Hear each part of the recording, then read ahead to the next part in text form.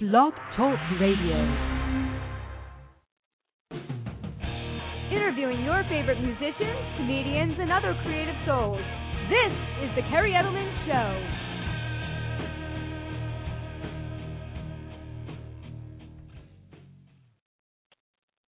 Hey everyone, and welcome to the Kerri Edelman Show. I am really excited tonight as we have an amazing comedian named Claudia Stavola coming on in a moment, and she's phenomenal. I'll tell you a little bit about my run-in with her a few weeks ago, and she's just really a breath of fresh air, awesome female comedian, and I see her doing many great things. So I'll introduce her in a moment.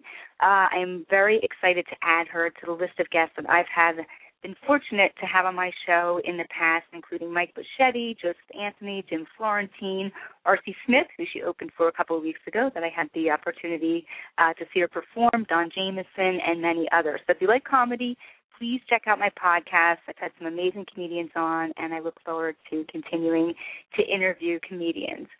If you're new and tuning into my show tonight for the first time, a little bit about my show. I created my show with a form in mind to bring people on in the entertainment industry where I could support them and help promote them to spread the word about who they are and help them get their names out there. A little bit about myself. The radio show has a lot of symbolic personal meaning for myself. I have a background in the entertainment industry as a singer-songwriter with an album out.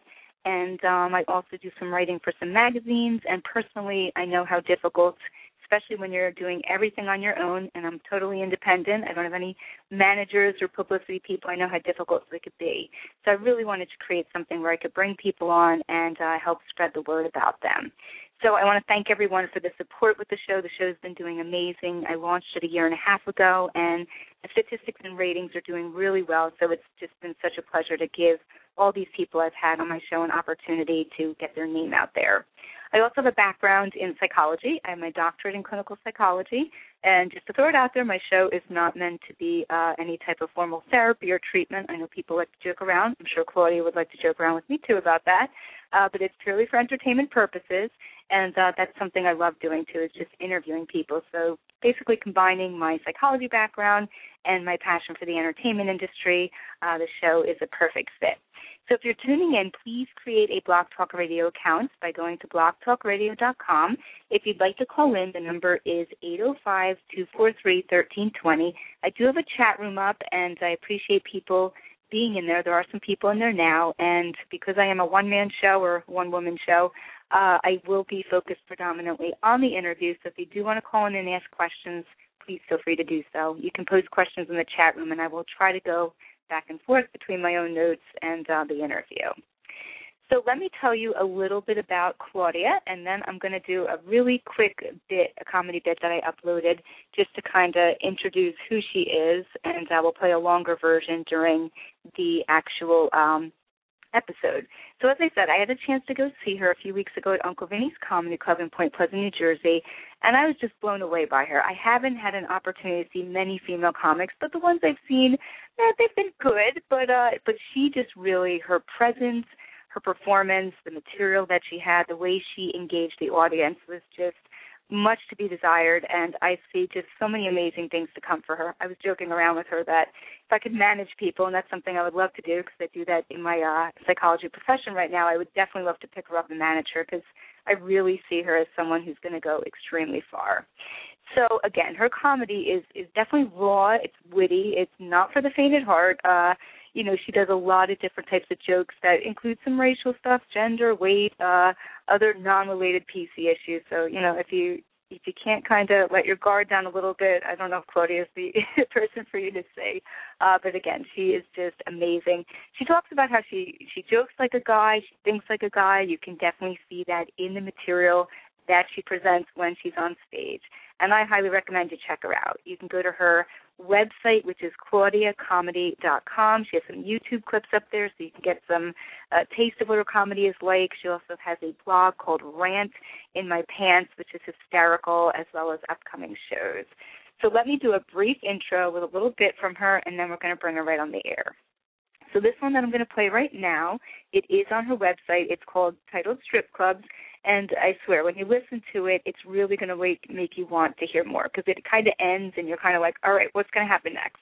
So I think this would be a good intro for the interview for her. So check it out, Strip Clubs by Claudia Stavola, and we'll be back in a moment. The Vegas people. Where was the Vegas group? Did you guys see all the strip clubs in Vegas? I mean, did your friends tell you about it? I'd never been to a strip club before, so I figured this is the time to go, right? So I'm in there, and I'm talking to the manager. I was going to talk to him about auditioning just to boost my ego. I wasn't going to, actually do anything. So I'm talking to the guy, and he goes, listen, if I'm being honest with you, there's something about yourself you're really going to need to change if you ever want to be a successful dancer. And I'm like, how am I supposed to go back to my childhood and get molested by my uncle? I don't own a time machine, you know. All right, so that is her bit, Strip Clubs. I love it. Again, you got to see her do it live, and it's just amazing. And again, I'm a psychologist, so it's just I can totally see the humor in that. So let's bring her on. We're going to, like I said, play a longer version of some of her other stuff later in the show.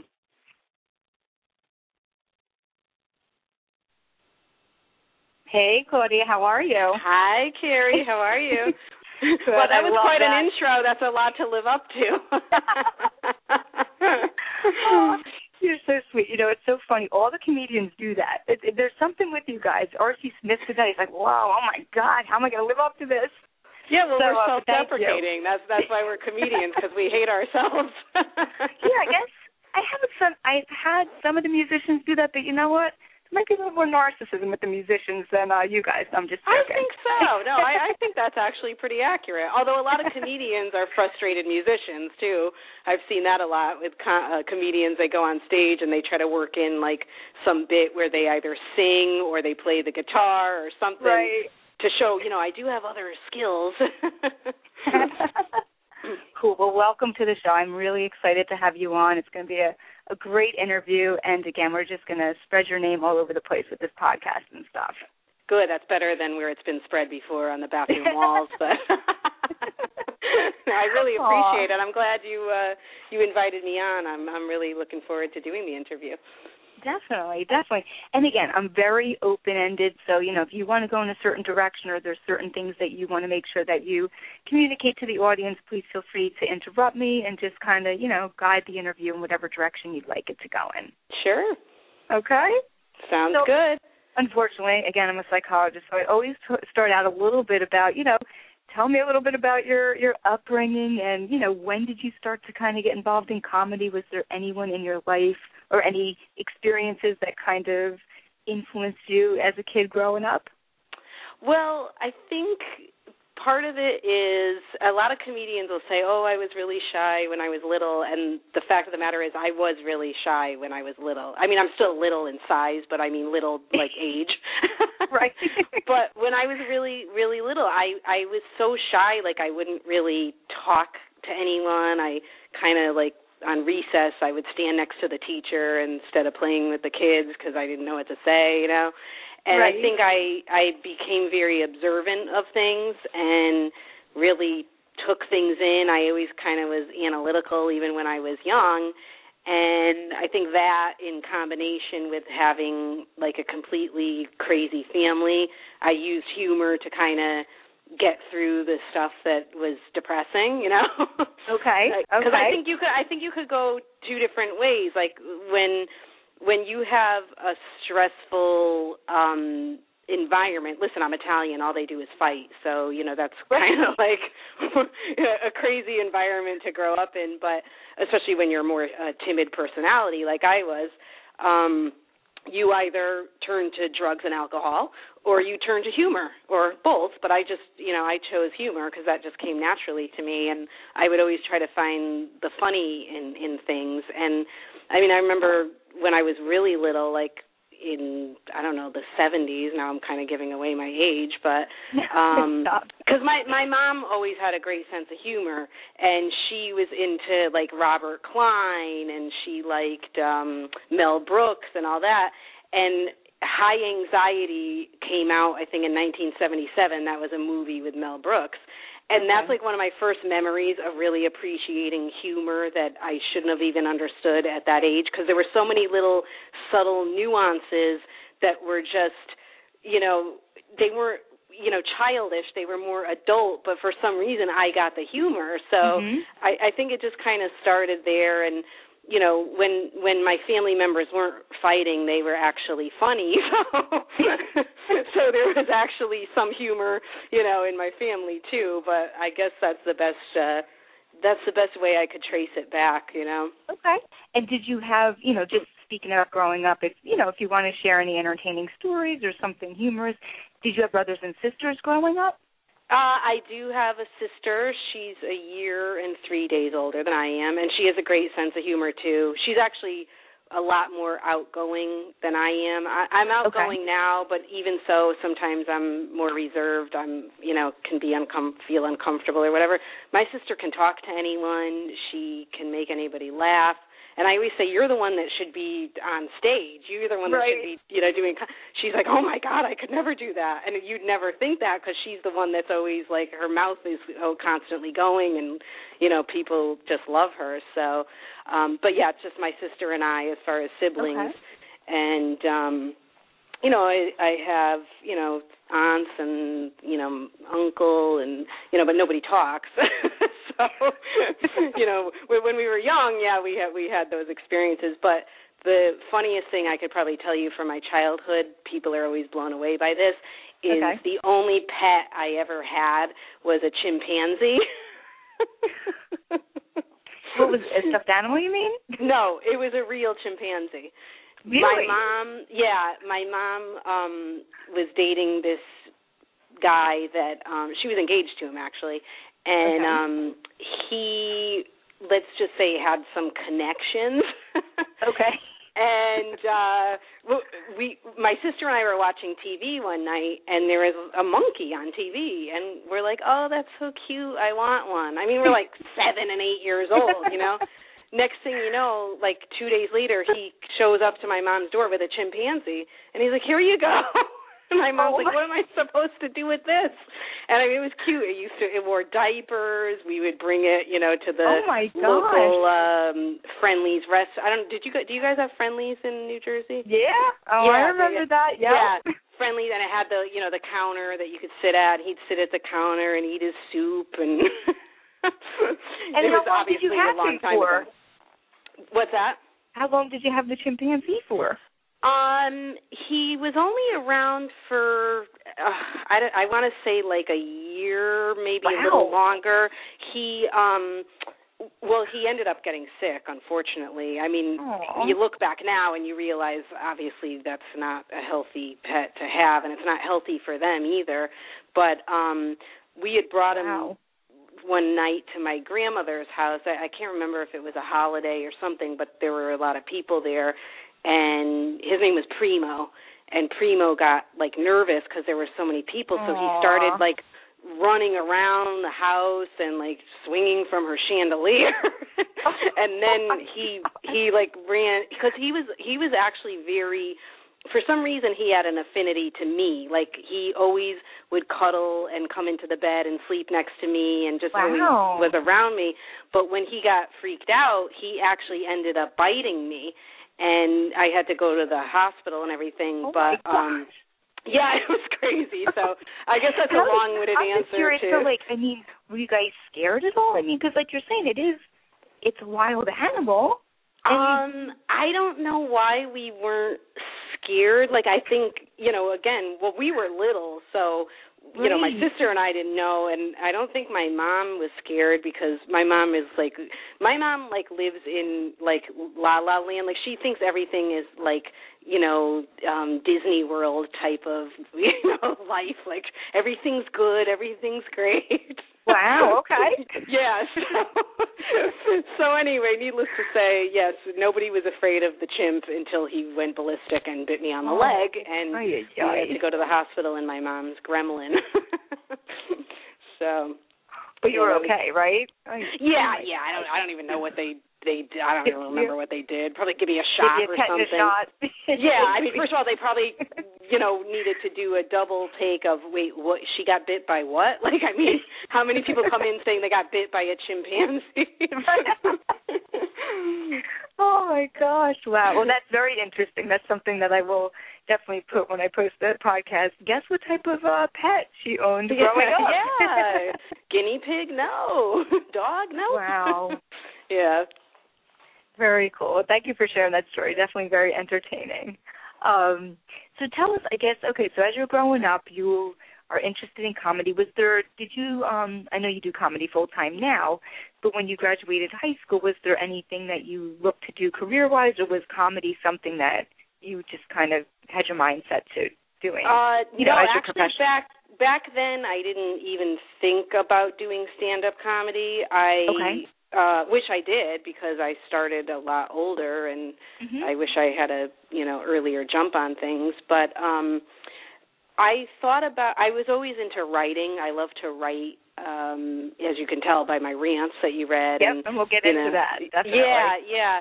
But so that's what I thought I wanted to do. And unfortunately, just, because of circumstances and, the way things were at the time, I didn't even get to go to college, and I just had to immediately, go to work. I mean, I worked through high school anyway, so I just continued to work, I guess is what I should say. But so all my creative desires kind of were just put on the back burner, and I kind of felt like, it wasn't an option for me, so I never really pursued what I wanted to do. I kind of did writing as my own personal thing, just as a creative outlet, but I didn't try to pursue it as any type of career. And then, as I got older, again, I always loved comedy and always enjoyed it and everything, but never actually thought about it for myself. And I don't know, it was probably about 8 years ago, I would say. I was, it could have been a little longer than that, but I was at a comedy show at Foxwoods Casino, and it was Jim Florentine. And I love him. Yeah, I love Jim. I always thought he was so funny, and I loved his terrorizing telemarketers, and I never heard his stand-up, so I was like, I'd love to, go check him out. So I went. It was actually a free comedy show, believe it or not, at the casino. But so I went to check it out, and then I kind of hit it off with his buddy that was opening for him, this guy Chuck. And so, that kind of like, as I started to kind of socialize with them, I was thinking, well, I can do this. Like, why didn't I ever think of this, And so, I kind of like I talked to Chuck a lot about it, but I really kind of made more of a go of it when I went out to Vegas, and I went out to see the Howard Stern show. I'm a big Stern fan. And, me too. Oh, my gosh, I didn't know that. Live for Howard. Like, that's one of the reasons I can't have a regular full-time job, because I need to listen to the show. So, like, I can't really. Listener. Yeah, I can't function. I need to listen. But at the time, one of the guys who works on the show now, he wasn't working on the show then. He was just somebody that called in, and he happened to be out in Vegas, and my sister and I, we just were talking. We didn't know who he was, and then we got to, joking around, and and he's like, I'm a stand-up comedian, and, he's like, you're really funny. You should actually try stand-up. I go, that's funny because I've been thinking about it, blah, blah, blah. Nice. And at the time, he had a show that he did with another comedian at the Plaza Hotel in Vegas, and he's like, if you want, I can give you, like, a guest spot, and you could do 5 minutes and try it out. So that was really one of the first times I really did it in front of a real audience. Okay. And I was like, okay, this is so cool, because I thought they were going to hate me because they were, like, old and, I was kind of, like, dirty, and I'm like, oh, my God. And they actually loved me. Like, that's what I was so surprised, that the older crowds are the ones who actually enjoy me more than the young people. Interesting. Because, I always thought, the young people, they totally will love me, and I'm so cool, and I'm so hip, But they're the ones who are so uptight because they've been raised with that PC mentality. So they can't handle a lot of the humor that, might be like, you made fun of this person or that person, or you just made fun of a topic, and they are trained to find that offensive, whereas old people, they've been around the block, Nothing phases them. They don't give a shit. I don't know if I can swear. But you can. That's okay. Yeah, I find they're actually the better audiences, shockingly enough. Like, I have women, coming up to me after the show, with the gray hair or the purple hair, whatever that color is, and they come up and they're like, you were fantastic. We loved you. Da, da, da, da. And I'm thinking, that's wow, awesome. that's like the last person I would think that would get my kind of humor, So it's pretty refreshing when you get that reaction. That's cool. Can you, and again, I totally respect all my guests. Would you want to name the person that you met out in Vegas when you were? Oh, his name is Shuli. It's Shuli, okay. Yeah, nice. Shuli. That's what I was thinking. Yeah, he does their news now. He's the news guy on Stern, and he's doing a really great job over there. But he is. Yeah, my sister and I, we were just there was a bunch of people just hanging out to watch the show. We happened to be standing next to each other, and we just started all joking around, and, we ended up hanging out, and then, we were like, oh, that's the guy Shuli that always calls in, and we were just laughing and having a blast, so it worked out pretty great. That's really cool. So would you say he kind of, not really gave you a kick in the butt, but was someone who really, you were thinking about getting involved, and then he was like, nah, you got to really do it. You got to do it. You're funny. Would you say he's someone reflecting back that would probably... he's one of the people that, I appreciated the fact that he was more vocal about it and, he really kept saying it, like, you really should do this. It's, you're funny. You're really funny. And, I mean, people have told me, that I'm funny before. I was always the jokester in school. Like, I started to come out of my shell, like, before middle school. I finally, came out of my shell, and that's how I realized, I can kind of fit in, so to speak. I would just joke around in class, and that's where I felt most comfortable. But, Shuli definitely was one of the people that kind of fueled me because it was a thought in my mind at the time, but I wasn't really doing anything with it. And then my sister, she's always, like, pimping me out, like, because she's a booking producer for our local Fox station here in Connecticut. Oh, cool. And she meets a lot of people, and if she thinks somebody might be a good fit for me, she'll be like, oh, my God, I told so-and-so about you, and you got to contact them, and da-da-da. So she's done a lot to kind of, get me going, too, because she's better at being assertive than I am. Like, she hooked me up with this comedian that she had on the show. This was years ago. And the woman, her name is Bernadette Pauley, really nice, really funny comedian. I never met her in my life. And my sister said to her, she says, hey, my sister Claudia is a comedian, blah, blah, blah.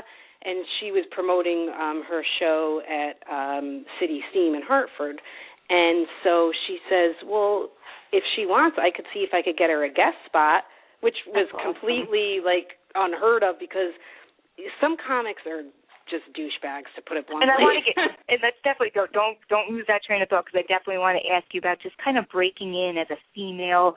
Some of the struggles, the challenges. So definitely keep that kind of a little bit in the back of your mind. But go on. Oh yeah. But she was so nice. She got me a guest spot at the club, and because of that, they liked me and had me come back a couple more times, just to try me out. And then ever since then, they booked me.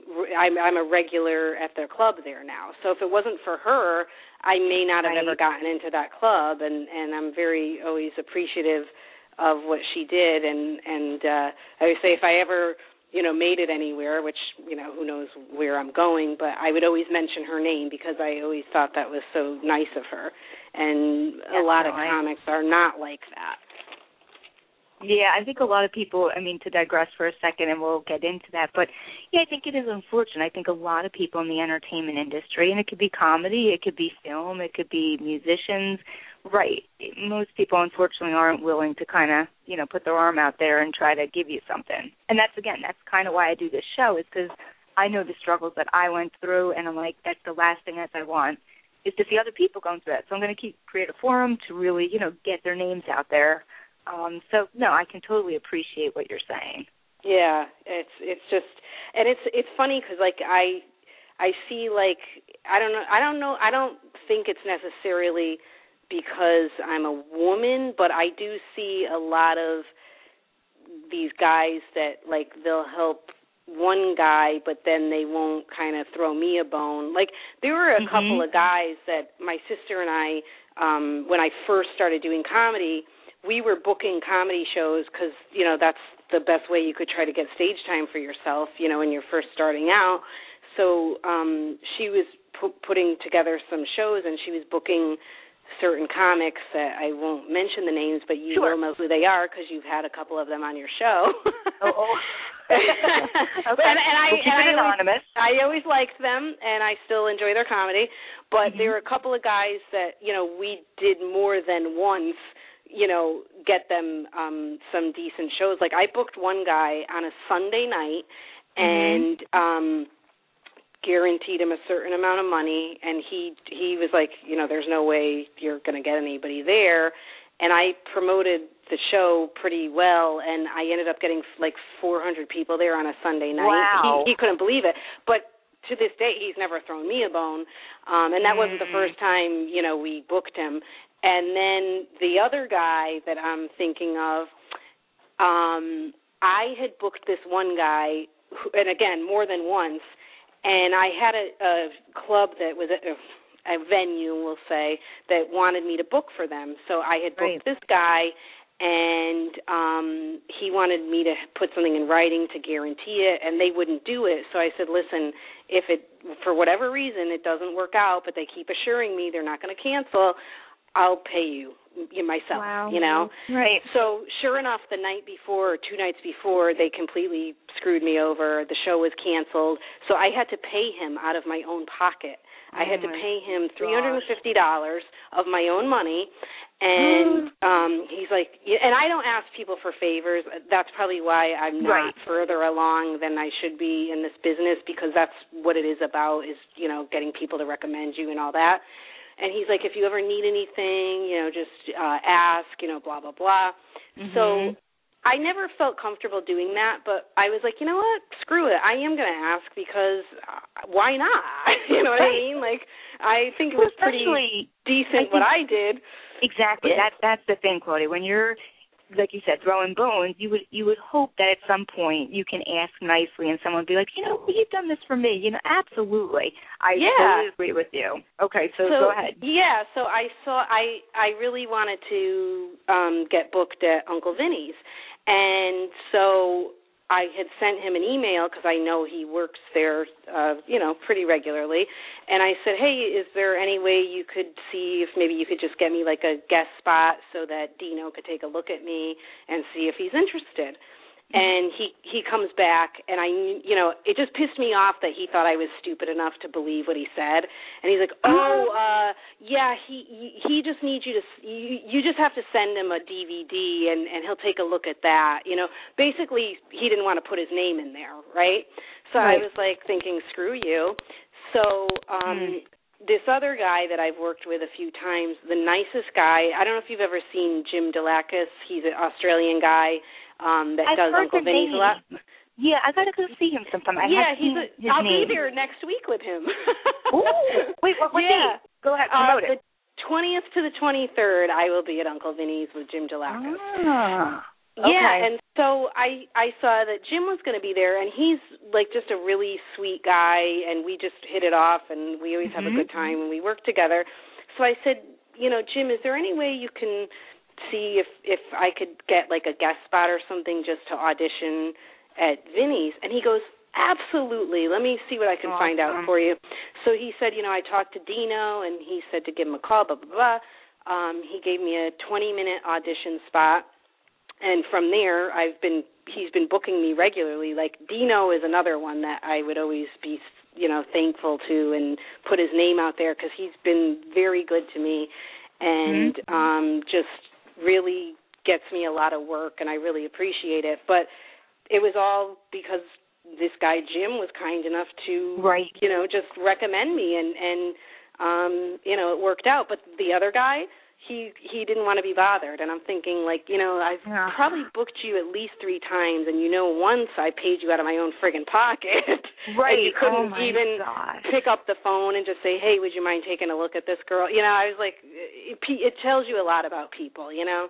It does. So, it's really unfortunate, but, you know, it's weird. Similar, and we'll talk off the air, but similar to your journey, mine has been very similar. And you just, you know, along the way you meet those people here and there that are just so nice, like you're talking about, the ones that you appreciate and that will go out of their way. And it's hard. I mean, it's kind of like finding a needle in a haystack, but they're there. You know, you just got to really look and try, you know. So, I'm sorry to hear about those. I'm the type of person that, like, I always want everybody to feel comfortable, and I want to help if I can. And, you know, I mean, if I was doing a show and I didn't know somebody, like, I would make sure to, you know, go out of my way to talk to them and make them feel comfortable. Or, you know, back in the early days when I was still doing contests, you know, people are there, they're nervous.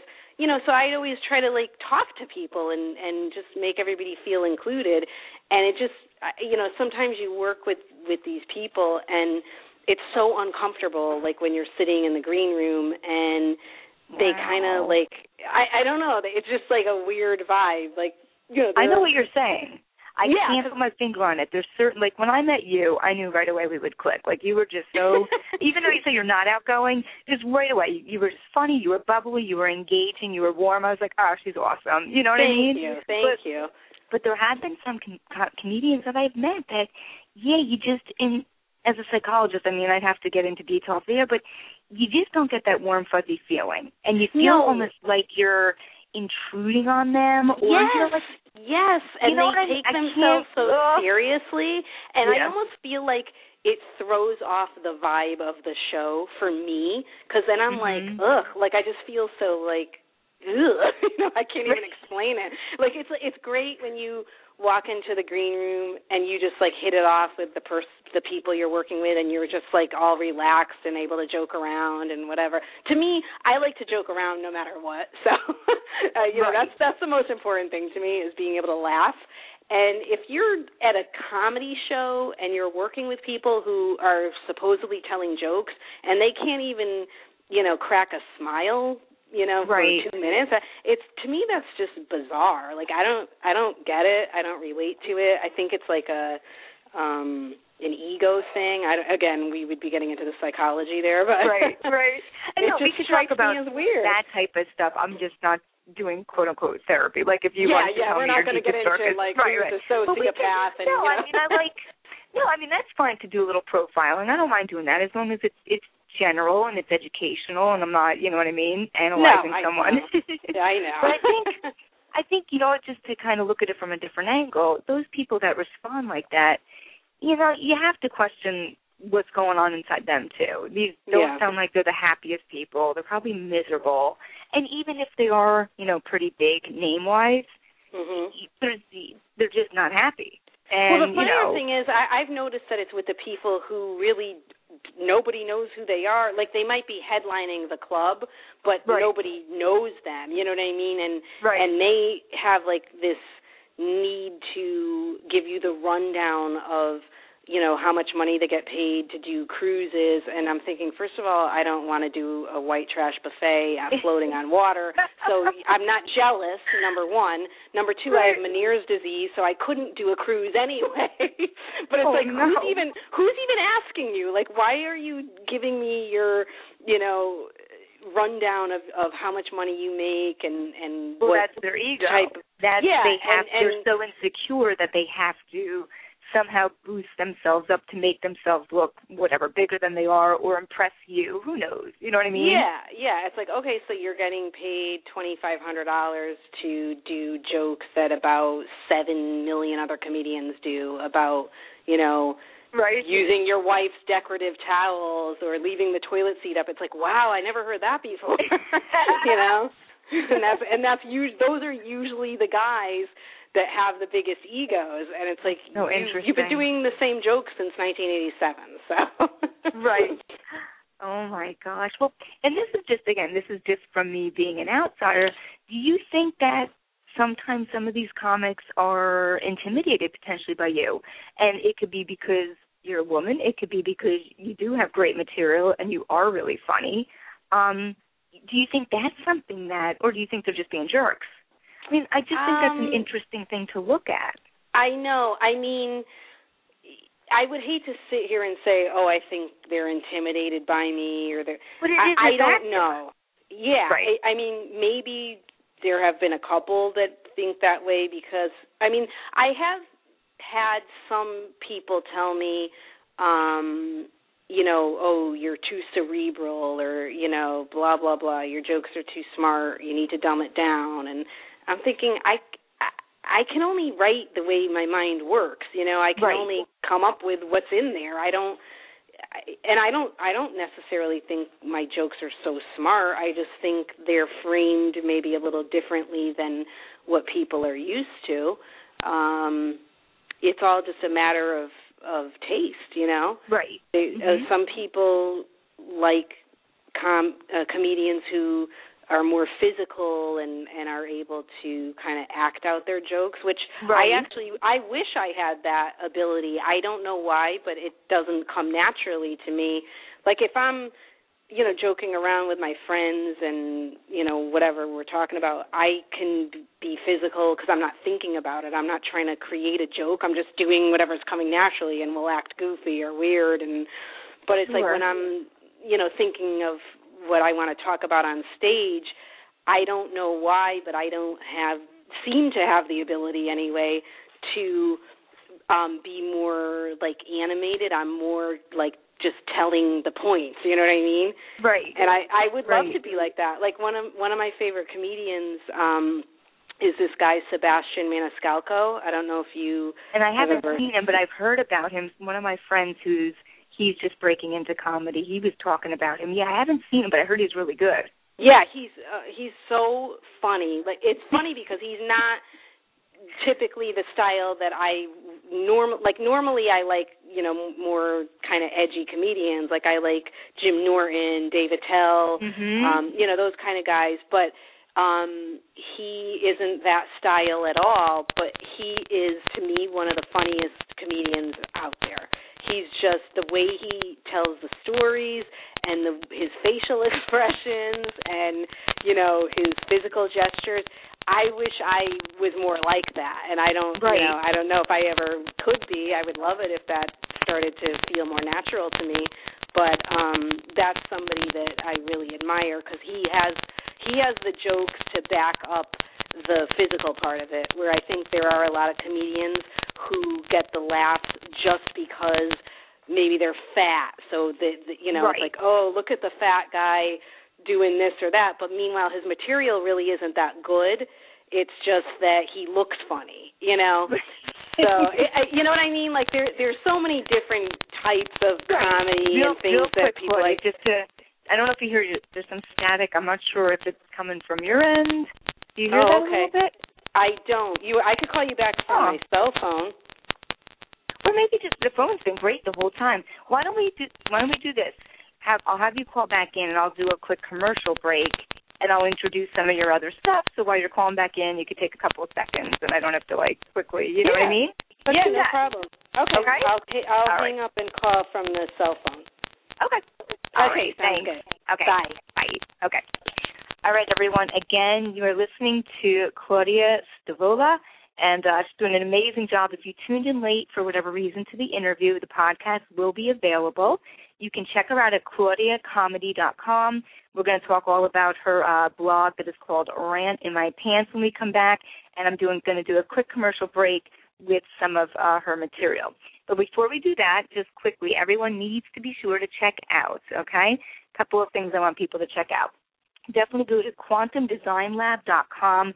Amazing graphic design work. You got to check out this company. They do everything from logos to websites. If you're in a band and you need a shirt done, whatever you need, just really top-notch advertising and marketing and different types of graphic design. So check it out, quantumdesignlab.com. Also, flirtdrink.com. If you are a female athlete, check out flirtdrink.com. It is a energy drink specifically formulated for the female athlete. So, and it's amazing. I'm working with them. They use my song Vanilla Skies off my album Leave It All Behind to promote the product. Also, go to talentspotlightmagazine.net.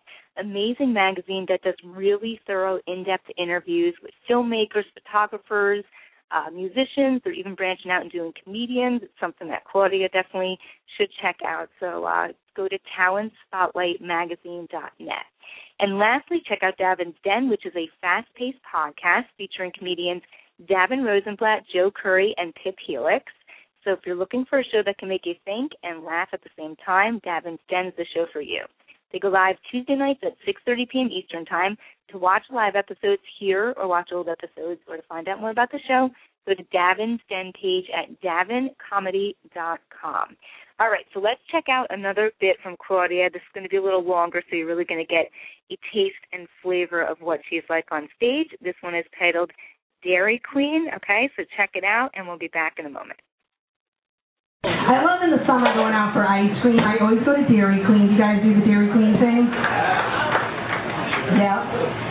Last time I'm there, I'm standing in line, and this adorable girl's behind me, and I can overhear her talking to her friend, and she goes, "You know, I think I'm going to try something different this time, something I never tried before." And I thought, geez, that's weird. I had no idea they had birth control on the menu here. And I have no idea why she sounds like Scarface. I mean, I need to work on that. I know. I mean, listen, I admit it. I am jealous. I mean, it looks like there's a little something going on up here. But seriously, when a guy gets my bra for the first time, my tits automatically become a VH1 special. Where are they now? I mean, if you saw me on the beach, I look like an X-ray in a tube top. It's that bad. It's pretty bad.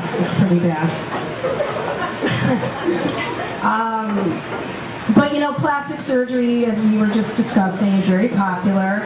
But now it's like no body part is off limits. You know what I'm talking about? Do you guys ever see these, like, you know, reality shows where they're showing people that are going to get plastic surgery? I saw one the other night. A woman was going to get something done called labiaplasty. Are you familiar with this? Applaud if you're familiar, because I don't want to have to describe it. Yeah. You know? Okay. This guy is sick. I love him. Basically, sir, it's surgery for your yum-yum, like if you're an outie and you want to be an innie. Okay? Does that paint the picture for you? Yeah, okay. I had never heard of this before. Never. So I was like, all right, I'm going to make an appointment with the doctor. And I go and I ask him, I'm like, is there something wrong? You know, do I need to have surgery? And he's like, no, that is perfectly normal for a boy your age.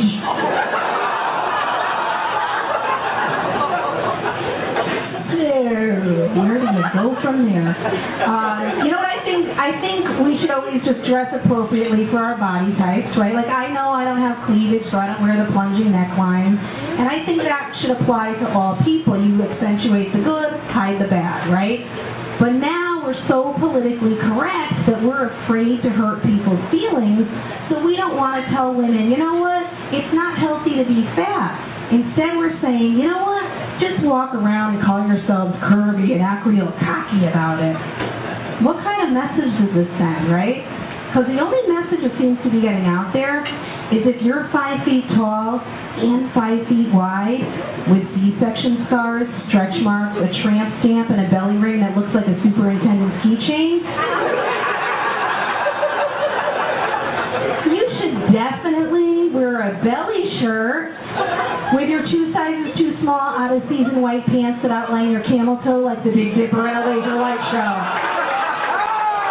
All right, you guys ready to get this party started? All right, everyone. Again, amazing comedy work by Claudia. Check her out, ClaudiaComedy.com. And again, we're going to talk a little bit now about rants in my pants. I think that's how I might have said it the wrong way. Again, I work in corrections. It's been a long day. So Claudia can help me relabel the blog that she has. And we'll talk about some other stuff. I want to hear a little bit about her comedy writing. How, what does she do? Where does she sit down and write? When does she decide that to she's going to come up with material, or is it something she just does on the fly? So let's bring her back on. Okay, you there? I'm here. Is this better connection? Yeah, it sounds good. No, everything was great the whole time, and then all of a sudden it just started getting crackly at one point. I was like, I don't want it to ruin our interview. So. No, I know. So you never know with the cordless phones. I know most people don't even have landline phones anymore, but I'm so outdated. I refuse to get rid of it. I still have a flip phone for my cell phone. So I know that's what you said. Now, do you text, do you have to hit the number 3 times to get to the letter you want? Yeah, but I'm so good at it. Wow. I can't do the touch screen. It takes me forever to do the touch screen. That's why I don't want to get rid of my flip phone, because if finally I, perfected this technique.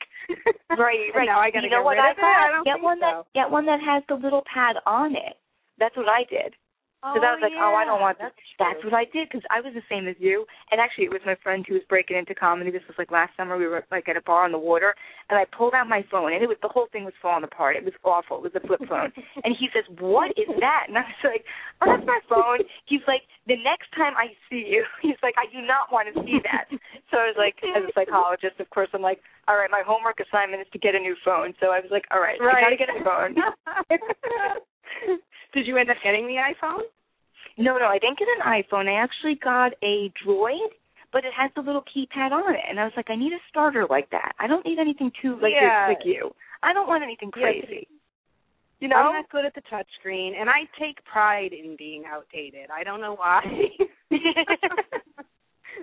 I'm anti, I hate that everybody is on, everything is about being online, being on their phone. They're just constantly looking at their phones or their computers, which basically now your phone is your computer, but it's I don't know, it seems so detached from reality, and it just also seems like it's just such an avenue for bad things to happen. People become more and more untrustworthy when they are using these devices, because then it's I can go flirt with this guy online and my boyfriend won't know, or I can go meet chicks on website. It's creepy to me. I don't know. I just can't get into it. How I feel about Facebook. We had that. Yeah. Well, let's talk about that for a minute. Not too much. We'll just touch on that. But just reflecting from a different angle, looking at it from a different angle, is, just marketing and promotion. It's not all the bullshit we know. There's so much crap going on. And actually, I find comedy in that. Some of the crazy things people post, I'm just like, are you kidding me? Why would you do that? Why would you put that out there? So for me, I find it entertaining. And there's certain people's sites I'll go to daily because I'm like, let me see what stupid thing they posted today. Right. Well, I know. And I felt first of all, I never wanted to be on Facebook. And I guess what maybe needs to be understood about me, first of all, is that I was never I've always been kind of my own person. I never did what everybody else was doing. I was never one of those cookie cutter types, I'm a cheerleader. I did my own thing. I had my head shaved. I had a mohawk. I didn't give a shit about what anybody thought. And I didn't do it to try to prove anything to anyone. It was just that's what felt normal to me, And so I never subscribed to the mainstream. And to me, Facebook was just another way of that's the popularity contest. Everybody, is in a clique. And I was never a clique person, and I'm still not. And so when I was revamping my website, which looked at it, the pictures, I do need to revamp it again because I look so scary in those pictures. But no, you don't. when I was revamping it, I look like I have a friggin' wig on. But anyway, I digress. The guy that was helping me with the website kept saying, you need to get on Facebook. And I'm like, why do I need to get on Facebook? It's not really going to do anything for me because I'm not in the clique mode, and that's how people are able to kind of help each other out on there. But anyway, he convinced me. He's just do it. I guarantee it'll be worth it, whatever. So I did. I got on there, and I found that being on there was more aggravating than helpful because, Okay. you know, I would get on the computer in the morning, I'd check my emails, whatever, and then I'm like, oh, now I got to go check Facebook. And then it's like there'd be all this just crap in there about stuff I don't care about, but then I would feel obligated to, you know, maybe make a nice comment or give a like to someone because they were always commenting on stuff that I was doing. Right, right. The only stuff I would really post was if I had a show coming up. Like I didn't put, you know, what I was having for dinner or, you know, oh, I'm in a relationship or, you know, who gives a shit? I don't care if you're engaged or if you are celebrating your anniversary. I don't care. Right. So the only information I had on there was my name. I didn't put where I live. I don't put, you know, my relationship status. I don't put anything. It was just for comedy. And I don't know. I just got, like, you know, people would send me messages and, you know, just, it was like, it felt more like more work. Like, I'm not on there to chit-chat with people. I'm on there to promote comedy. And, you know, having personal conversations is taking up time in my day that I should be working on comedy, you know? Right.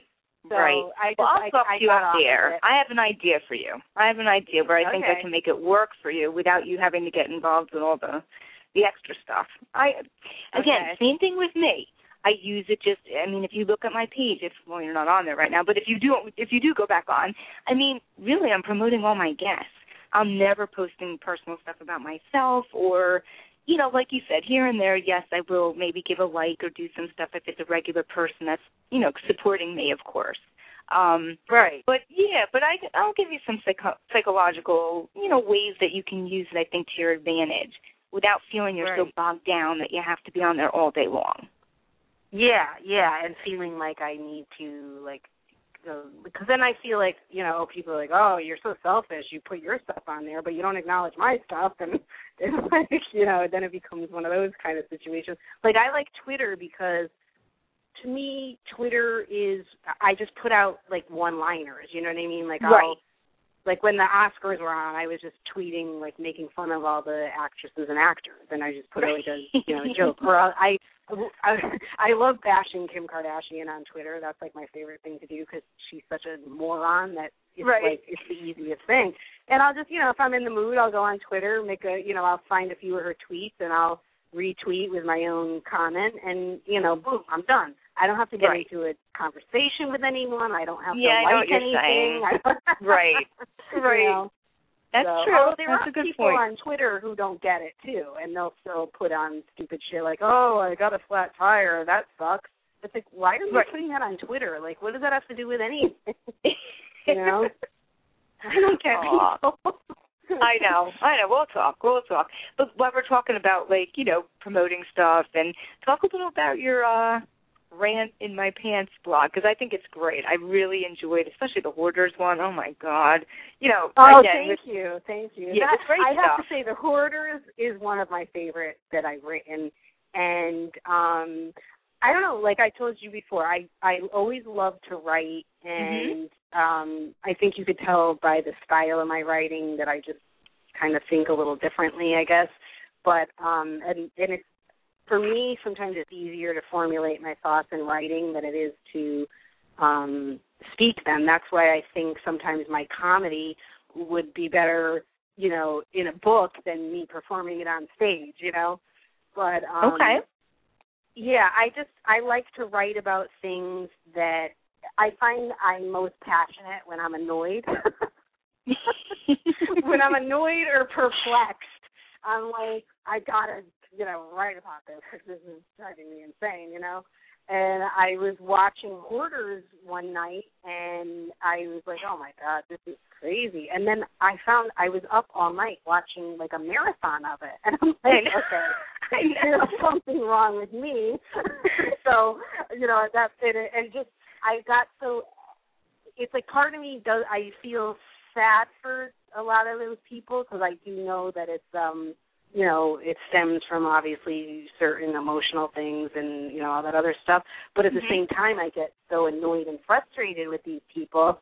And when I saw that woman that with the big arm that was flapping and she had the the chickens in the coop that were all crammed in there. I was like, okay, this is ridiculous. I got to write about this.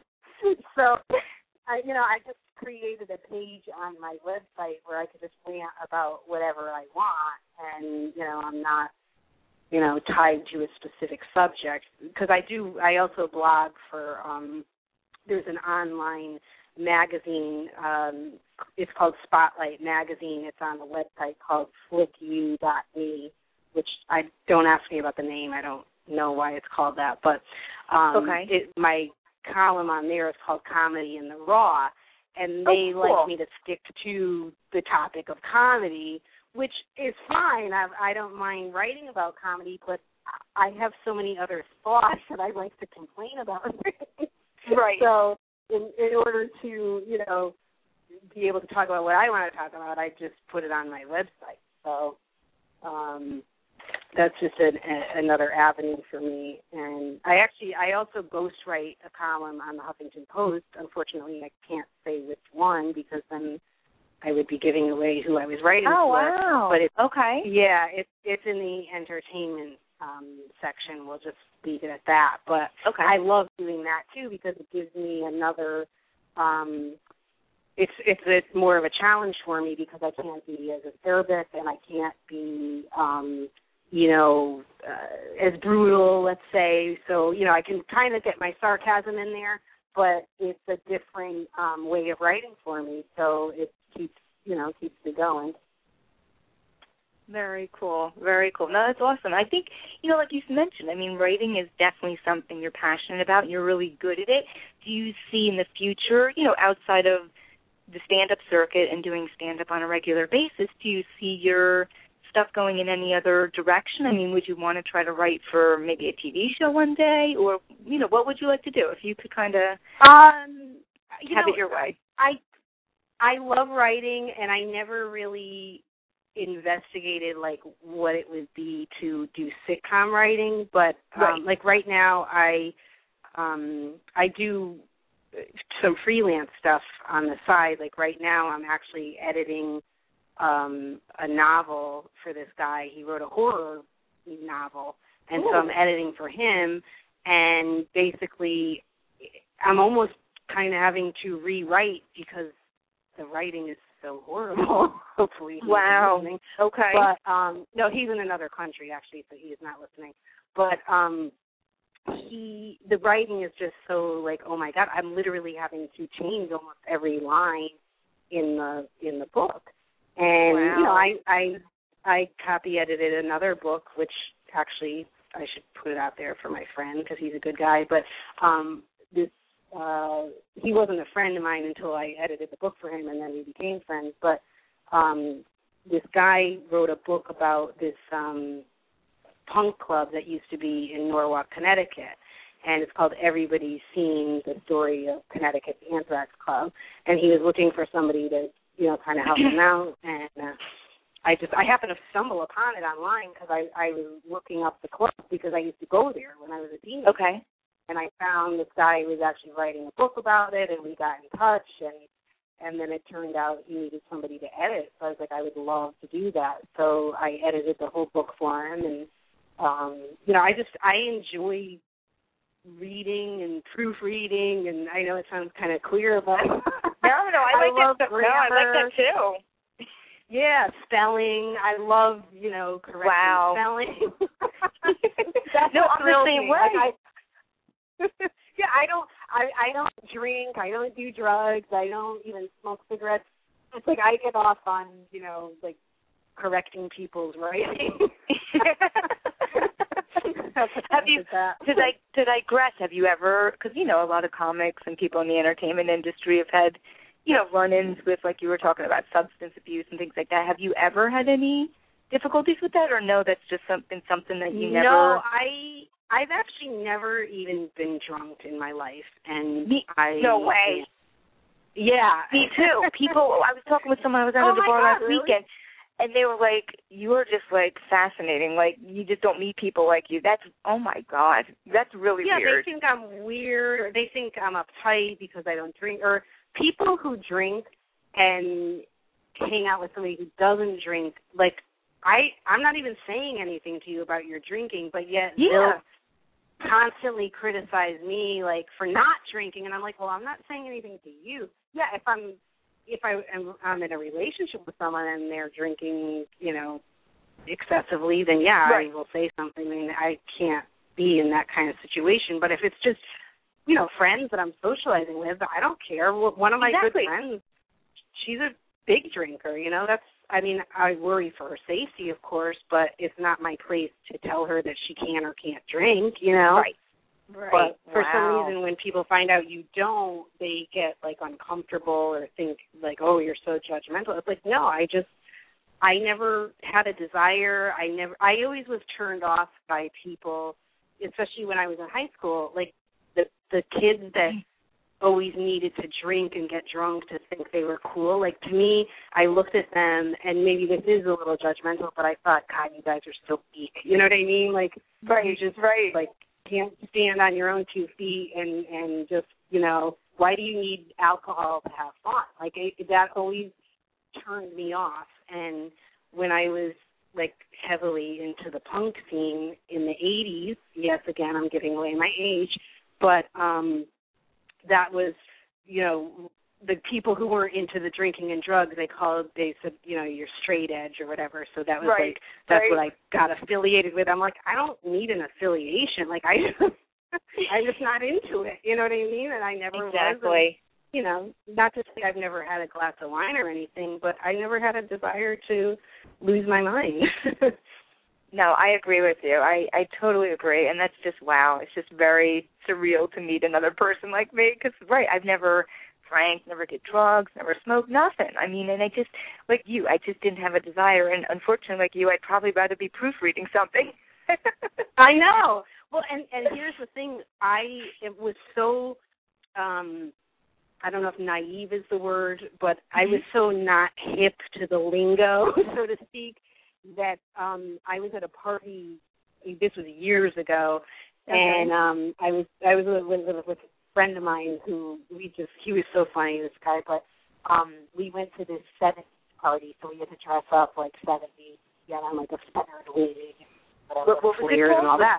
What type of party was it? It was a 70s party, like it was a theme party. And so, you know, we're hanging out, and this guy, you know, has these brownies, and he says to me, oh, you know, you want some brownies? And I'm like, oh, my God, yummy. I love brownies. and he goes, yeah, I thought he said they were spiced. Like, I'm thinking, oh, like German chocolate. That sounds good. So I'm chowing on these things like there's no tomorrow, and come to find out he was saying they were spiked. They were hash brownies. Right. Oh, my God. So I can't say that I've never been high, but it wasn't intentional. Like, I didn't know that that's what I was eating. I didn't even know what that was. Like, that's how, like, clueless I was to the drug scene, you know? And I would have been the same way, Claudia. Oh, my God, it was like the worst experience ever. And I'm like at some stranger's house in Boston, and they have one bathroom, and it doesn't lock, and I'm getting sick, and I'm like, oh, my God, this is never going to end. Oh, my God. So that was my drug experience. That was what you thought was a German spiced brownie. Yeah, I was like, oh, like spice, like, oh, German chocolate, yummy. Yeah, I was an idiot. Do you have a bit with that? You got to put that in one of your comedy bits. That's great. You know what? I probably should. I absolutely. That's a great I've one. always thought about, like I do want to somehow work into my, you know, act about the fact that I've never been drunk or, you know, any of that stuff. But then I'm kind of like, I don't really know where that would go, so I haven't come up with anything that I'd be happy with, you know. Wow. And just real quick, I mean, again, like I said, you're just very talented. And did you ever take any like comedy writing courses? I mean, or is this just something that really came naturally to you? Like, where did you kind of get your guide, or who did you model off of? Because the thing that fascinates me with comedians is just you guys are just so bright in a different way. The way the way you frame stuff and you twist stuff, and I'm like, oh, I wish I could do that. Like, I can be funny, but I can't get up there and do it. So I just, you know, is it something that just comes naturally? In my opinion, yes. I don't think you can be taught to be funny. I mean, you could be taught to be marketable and generic, right. I guess. But right. It's funny because I was always anti-comedy class and all this stuff. And there was a point in time a few years ago where I was living down in Stamford, Connecticut, and I hated it. I was miserable and depressed, and my grandmother ended up in the hospital, and she was basically dying, and I was like looking for like an outlet to just kind of keep my mind off of things, and somebody told me, oh, there's a comedy class in the city, but it's more about marketing. It's not like a comedy class, like, you know, learning to do comedy. And I was like, okay, you know, I'll do that. I'll see if that's any good, you know. So I went to the class, and, you know, you pay all this money, which is something I normally wouldn't do, and I still can't believe I did it. But in a way, I'm glad I did it because it proved what I always thought.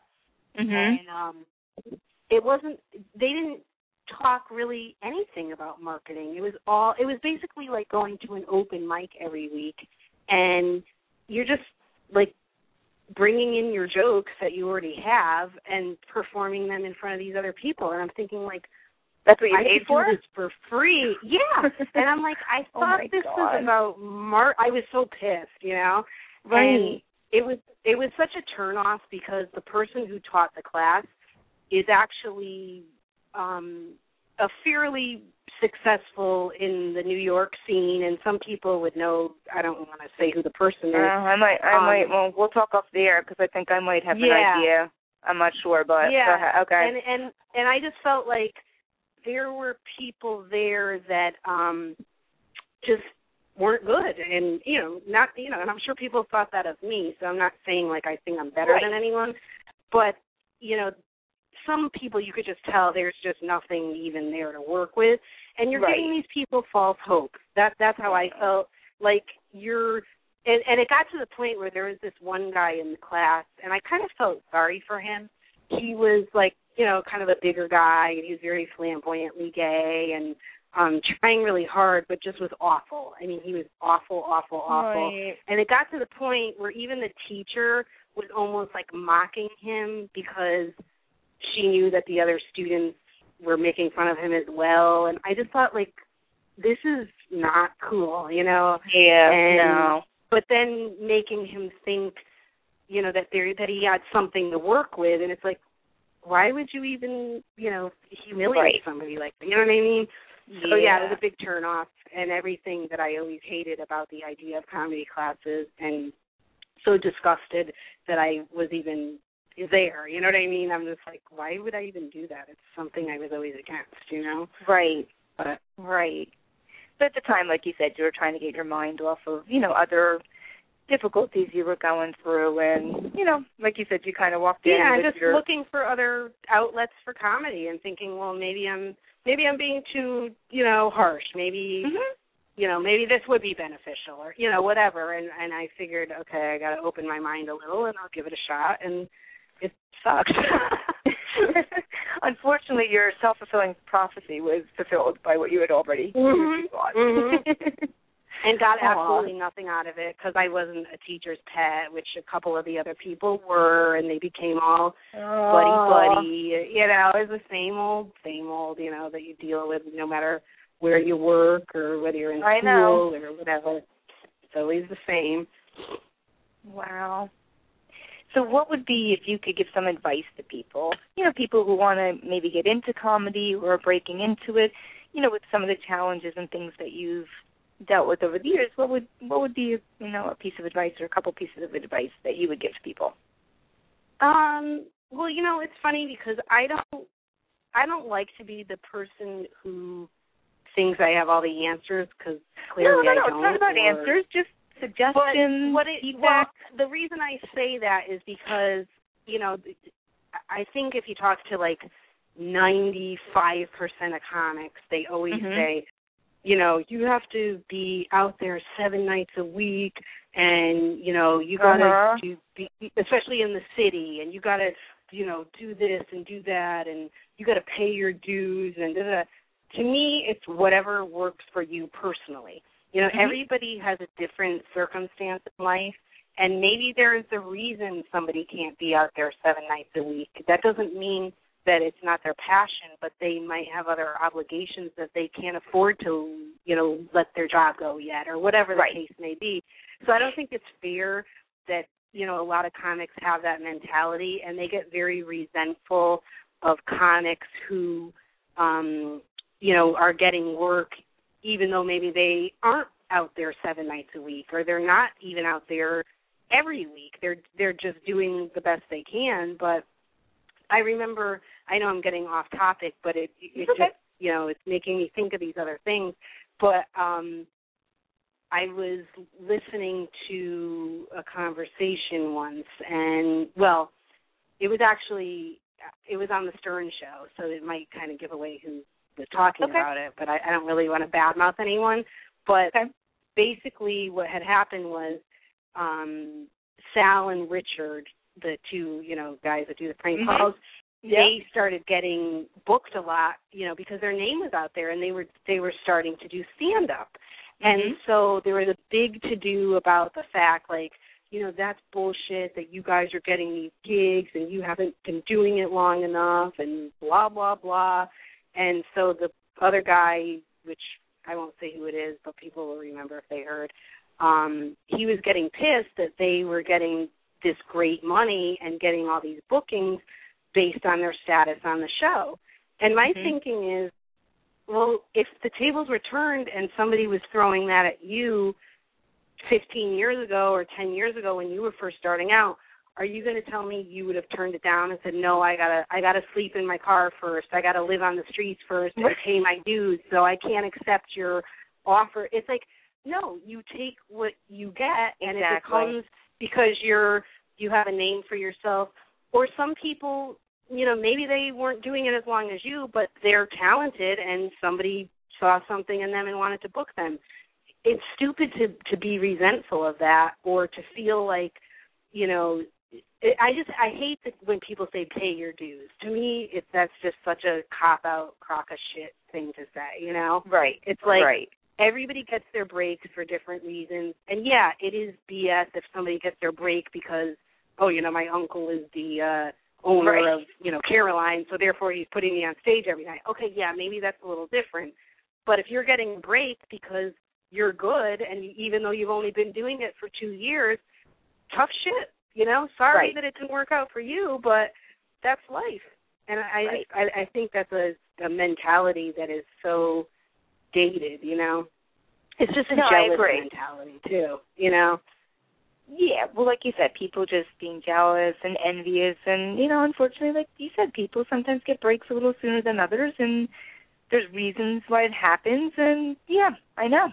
It's unfortunate, but, well, that's the way it goes, Yeah. Everybody's circumstance is different. That's how I look at it.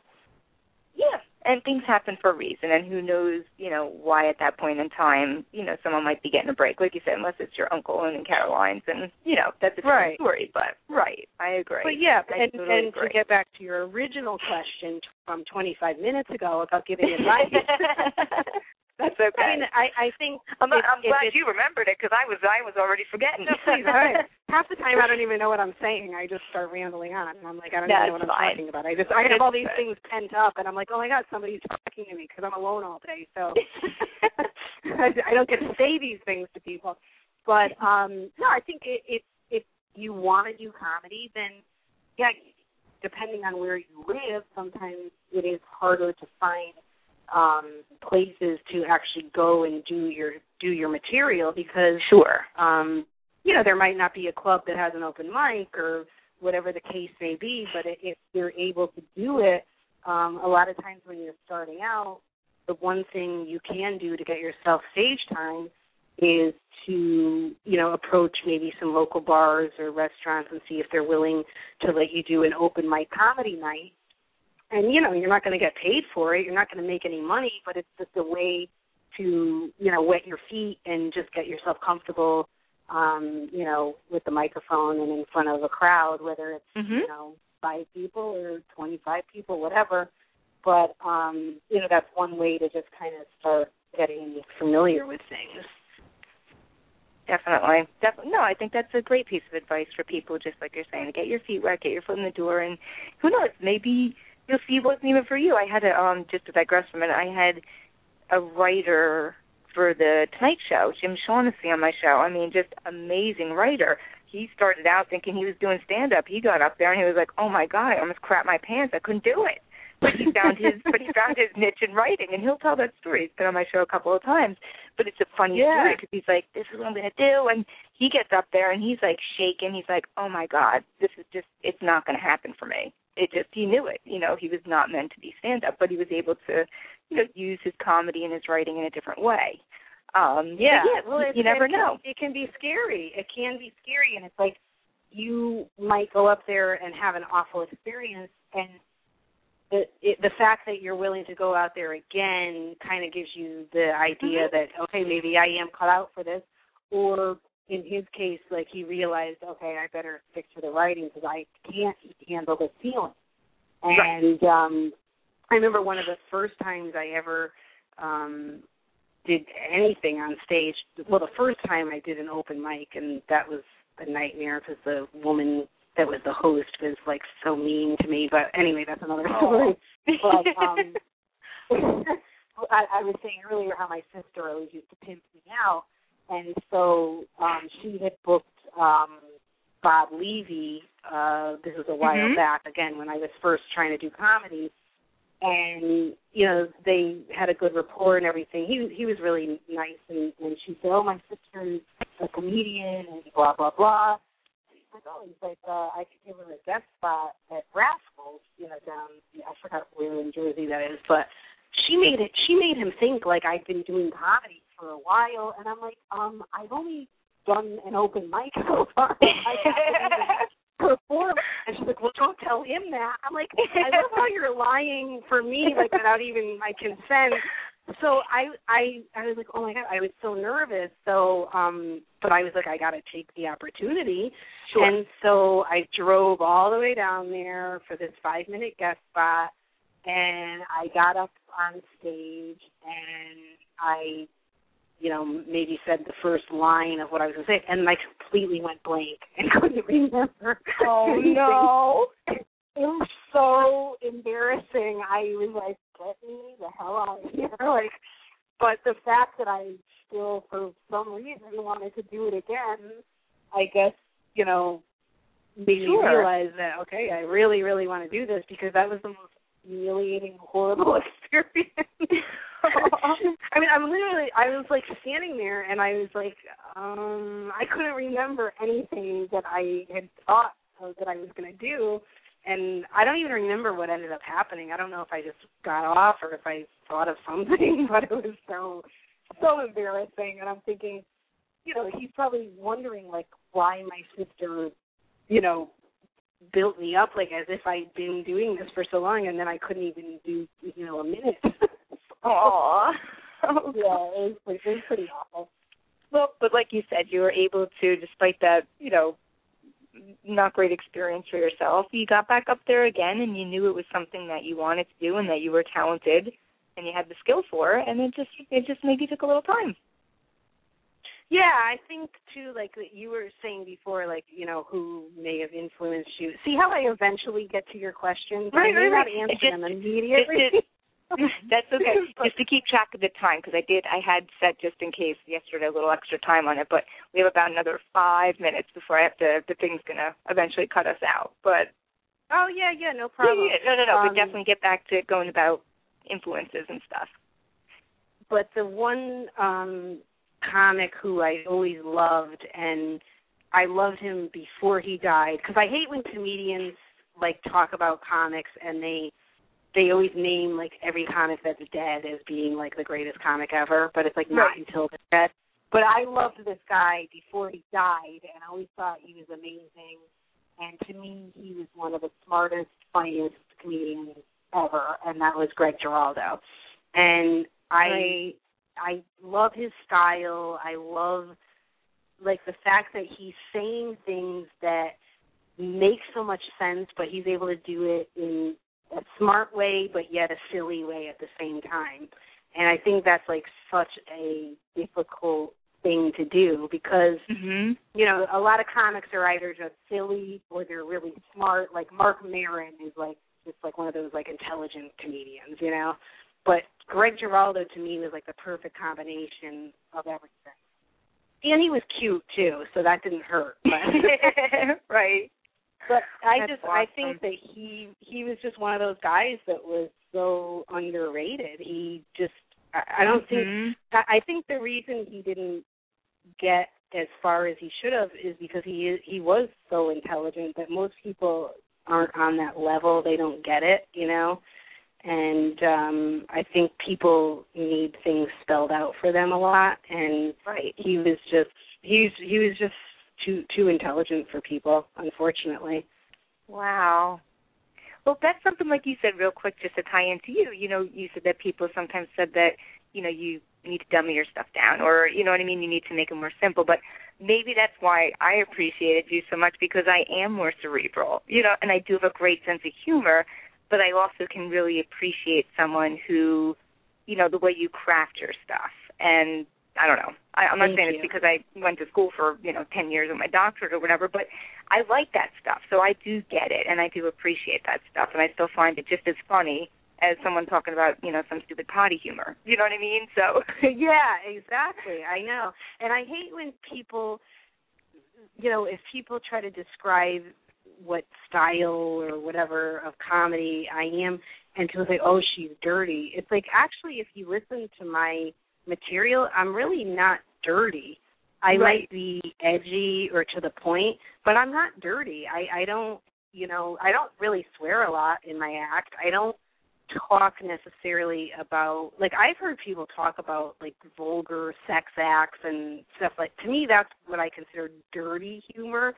Right. I would say I'm more politically incorrect, I guess, or I don't even know anymore what's considered edgy humor. Like, there really seems to be no real, distinction anymore. But I just think it's like when people don't understand, they refer to anything that's not, squeaky clean, they refer to it as dirty. And that's really not necessarily an accurate description. I agree. But you did an awesome job, and we're going to talk off the air because I think there's some cool stuff maybe you and I could talk about, being creative and doing something together because I really think you're amazing talent. I really do. Thank you. I really appreciate that. But, yeah, so, please plug again your Twitter site and where people can find you, and then we'll wrap things up and we'll definitely be in touch.